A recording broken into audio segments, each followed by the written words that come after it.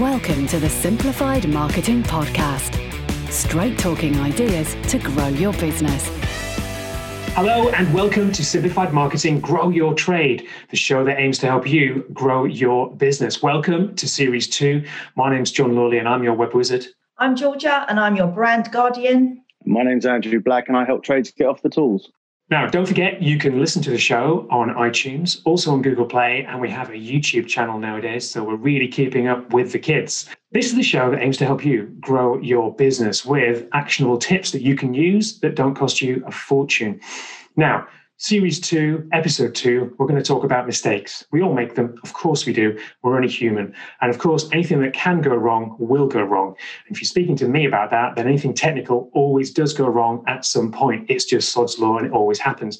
But what happens if you're a trades business and things start to go wrong? Andrew, I'm sure you have a lot of experience of this, not personally, of course, but with the people that you coach. Well, to be fair, I've been in the trades industry for the last 15 years. I've been working with clients for the last 3 to 4 years. And yeah, look, it happens. It happens whether it's customer expectation or whether it's a physical actual mistake of drilling through a pipe, doing your calculations incorrectly, so not getting the performance in terms of a heating system. If you take it up bigger, I know builders that have done their maths wrong and the steel beams that have been ordered for site have been the wrong size and had to been cancelled. It happens. It happens. So, how do you get around things like this? First of all, be prepared fully in the first place. Always measure twice, cut once, as the saying goes. Little practical things. Have your insurance in place. I know it sounds stupid, but don't go online and search for the cheapest. Make sure you've got all the relevant cover. I always prefer to work with a broker and speak to an actual human, because if something does go wrong, which it will, you can pick up the phone and deal with someone and have the correct insurance to look after you, because you can be the best builder, plumber, electrician. It really doesn't matter. I had a case over this winter. One of my clients have just completed 2 complete houses, central heating and underfloor heating throughout, 4-bedroom properties, en suites, etc. Everything's been running for 3 weeks. Everything's been pressure tested with pressure certificates, videos, photos, job reports every single day. The operational process has been followed. Everything's been done correctly. All of the engineers, their personnel certificates are on Dropbox, their photos, the qualifications, their own individual insurances. Everything has been done. And what failed him was a failed fitting that simply popped off. We took it apart, investigated it. Everything's been done absolutely correctly. The fitting looks visibly fine, but it just failed. It failed, and there was nothing that anybody could have done about that. But the fact of the matter is, everything is in place. Everything is lined up. And so as long as you can meet that with being clear and trying to be non-emotional about it, because at the time the property was about to be sold, but nobody's living there. So water off, electrics isolated, everything dehumidified, and then we start the paper trail of not sort of pointing the finger, but just demonstrating, look, it's a faulty part. This is why we have insurances in place. We're going to solve the problem. And as we're a big proponent in every single episode, keep communication clear all the time. And any conversation or sideways conversation, back it up in an email and have it in writing with a date and time. Simply because you can have the nicest people in the world if you're working for them, but the minute it comes to money, or the minute it comes to 2 weeks later, 1 week later, when they've had time to think about it, you'll be surprised how quickly some people can go from being your friend to try and throw, basically wanting a new house of what could be just, £1,500 worth of damage repairs. So do make sure that everything is absolutely in place, from yourself all the way up to the subcontractor that you barely use, and make sure that insurance is proper. Yeah, because if you're in someone's house, of course, there's going to be a big emotional side of this, isn't there? Someone's house starts dropping to bits, or you've made or created an issue in someone's home, they're going to be straight on you. So that must be part of it then, managing those expectations. When you're not doing the site work and you're working for the end user, you're working for the client, part of your pricing process, your quotation process, showing references, explaining the actual operational procedure of the job. So you're managing every single expectation. But again, it can happen. You can have an engineer that's had a bad day. You can have one of your labourers that's had a bad day. And the customer overhears them using bad language, or not being presented well, or does something wrong, or chips their sideboard or their kitchen or whatever. It's about how quickly you manage it. And, there's lots of different types of people in this world. Some people are super understanding. They know you're going to sort it out. It's not a problem. Other people seem to have a love affair with that kitchen sideboard and can't believe what's happened. And they want to be put up in a 5-star hotel for 3 months while you deal with it. It's just trying to let that person scream and shout and get the emotion out before you can then come in with logic and rationale and deal with the actual problem. A 5-star hotel, just in case, why not? I mean, obviously room service all included. But I can imagine that some people like to have drama in their lives. And is that, I don't know, Georgia, is that part of the ideal client part of this? That could you narrow things down to only getting those pieces of work, which you know that you're going to have reasonable customers, or is that just not possible?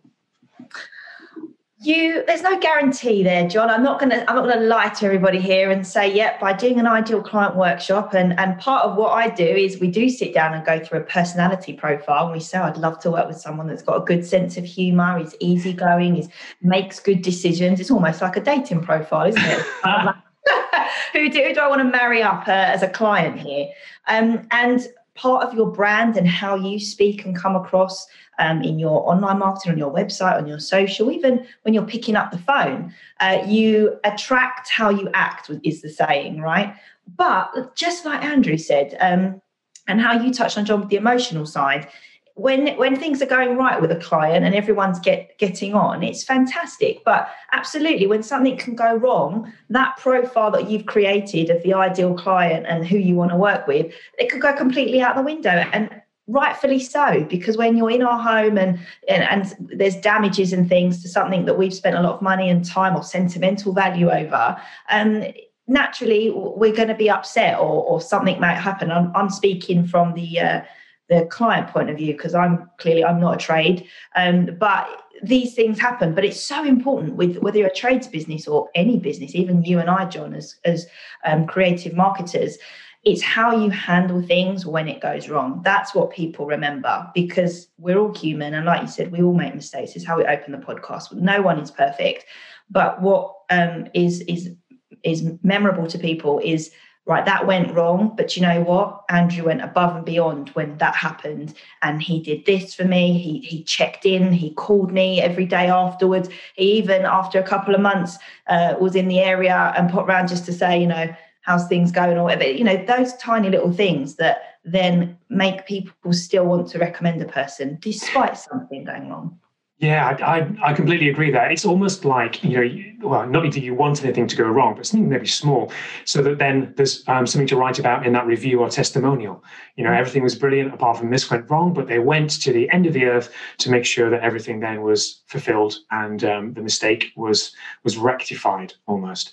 One of the little tips that I was always told, coming from the media industry, is things will go wrong and you will fall out at some point in a longer project, especially if it goes over like a few different months. So always have that little gift to send someone maybe at the end, just to remake friends at the end of the process. But with any kind of web design, it always does take a lot longer than people may recognize, because people want things done the next day. And I'm sure that Georgia has this as well. And to be quite frank, if I want a new kitchen, I want it done yesterday so that I don't have to go to the 2 or 3 weeks of moving out of the house. But with web design, we always ask people, have you got your content ready? Have you got your images and photographs and things ready? Have you got everything written up? And have we agreed on what the pages are going to be beforehand? Because if you're putting any kind of design into place, you need to have those assets to be able to make the page look beautiful. Otherwise, you're just guessing.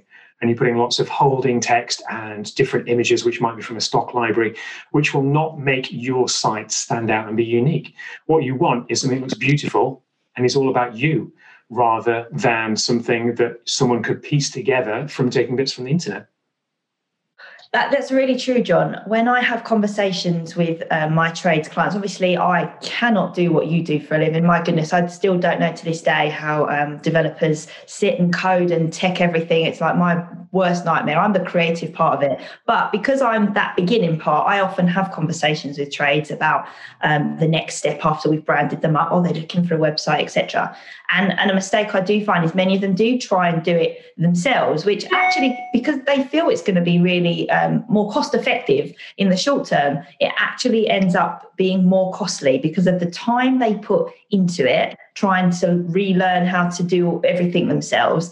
They're not guided by the professionals for, just like you said, putting the correct content on. So actually what they end up with is something they have spent so much time on, where they could have probably made hundreds and hundreds out doing jobs, and ended up with an end product that doesn't cut the mustard, to be honest, because it doesn't look the part, it doesn't sing to the ideal client, it doesn't work correctly. There'll be buttons, I'm sure, that aren't working, but if they'd worked with someone, a developer like yourself, you'd have tested that, you would have checked it on multiple things like Chrome, Safari, laptops, phones, to make sure everything works correctly across all the board. Little things like this that our trades clients are unaware of, because it's all the behind the scenes. It's the stuff that, you know, you do naturally. And I always say to my trades clients, the biggest piece of advice I can give around that side of things is wait until you've got the budget to work with somebody that's going to do your site justice. And in the short term, in the interim, because it is really important to have that domain name and put it on your business cards as well. A simple landing page that, again, a professional can help you with, set up just for the short term while you gather your content, your own original photography, your testimonials from your clients, and then you can piece all that together, pass it all over to John, and John creates you the all singing, all dancing site that does exactly what it should for the client. So that would be a little bit of a tip off the back of the website there, that wait until you've got the means to do it properly, rather than spending time, energy and money, to be honest, on something to be substandard. And I'm sure, John, you see a lot of that with your clients that come to you and say, I've already got a website and I just want some changes. And it's maybe something that they've dabbled in themselves. Yeah. I mean, our favourite one is Wix. Everyone's been on Wix. Oh, I can get a website for 50 quid. Yes, you can. And you can also spend 2 months doing it yourself, because you're going to do it in the evenings because you don't have much time to do it, and it'll end up looking rubbish anyway. But yeah, fine. It's the same with, and I love this, on different designs. And I'm sure Georgia and Andrew, you probably love this as well. You see an electrician's van driving past you with a Hotmail email account on the side, or a Gmail one, which, you know, it only costs about £10 or £12 to actually buy a domain and set up some email accounts. It's not that difficult. You do see those mistakes quite a lot. And I think people may not see that as a mistake. It's more a mistake from your customer's point of view, or for your customer, because when they're seeing a Gmail account, then they'd be thinking, sole trader maybe can't be counted on. You know, you're not putting those that experience out there, that you've got a proper professional setup behind you, and you look a bit low rent. Do you find that often, Andrew? All the time. It's one of the first things I look at, to be honest with you. You know, you see a lot of these very standard sort of electricians, handymen, gas engineers, sort of these stock websites. And it's just like, why is it taking me this long to find your contact details? I still am none the wiser. But you've got all these industry logos that, as a customer, as an end user, I would have no idea. For example, some of the different like web development platforms that you use, John. If you had all those logos on your site, but you were selling to a customer, well, I don't know what you use. I don't matter. It makes no difference, you know. So it's very funny how a lot of different, especially to keep it very specific, heating engineers and gas engineers will create these websites almost for other heating engineers and gas engineers, and there is no way they're selling their services to them. They're too technical. They're too wordy. And you're giving free advertising for Valent, Worcester, Honeywell, Nest, Hive, a couple of companies you probably would have heard of. And it's just not necessary. One of my old guys that used to work with me back in the old days, he's just started out on his own. Great to see. Brand looks lovely. Everything's good. Got the van done, cards done, social media profiles are up. He's getting close to that website, fair enough. And he's done exactly what you've just said. He's got his Gmail address on the van. And I'm like, mate, you've done all that hard work. I said, you're going to have to get that done. You're going to, for the sake of it, it's not difficult. And if you don't know how to do it, reach out to someone that does, because it's probably a phone call, an email, and a quick, payment over online to get it done. It's not difficult to get it sorted and create that professionalism and have you looking the way the customer needs you to look, not the way you think you should look. And that's where our expertise is, and our expertise as tradespeople is solving the problem, fixing things. It's not creating websites, it's not creating social media platforms or building brands. Let's leave that to the experts. And that's where mistakes end up costly, because you've just touched on that, Andrew. Had your colleague there spoken to someone like John beforehand, that would have been one of the first things John would have picked up. You're using a Gmail email. Let's just quickly sort that out for the 20 quid that it's going to cost to get that. And then he's gone and paid to have his van vinyled. So he would have paid for the design of that. But more important, he would have paid for the install of the vinyl on the van, depending on how he had it done. Many people love wraps. Many of our trades guys love wraps. If you get a wrap and you have printed on the vinyl, you have printed vinyl, abc@gmail.co.uk, mate, that's going to cost you that whole price all over again to get that whole wrap peeled off just because you put your dodgy email address on. Or worst case, and I have seen it, where they then ask the signage company to kind of stick a piece of vinyl over an email and reprint, which again is really off for a brand. So by speaking to the professionals in the first instance, those tiny little mistakes that you might think is a nothing, down the line, when you start investing in the big things like your vehicle graphics, those are things that you won't be making mistakes on, because you'll have spoken to your web development team, your agencies in the first place, that would spot that straight away. Same kind of with phone numbers as well.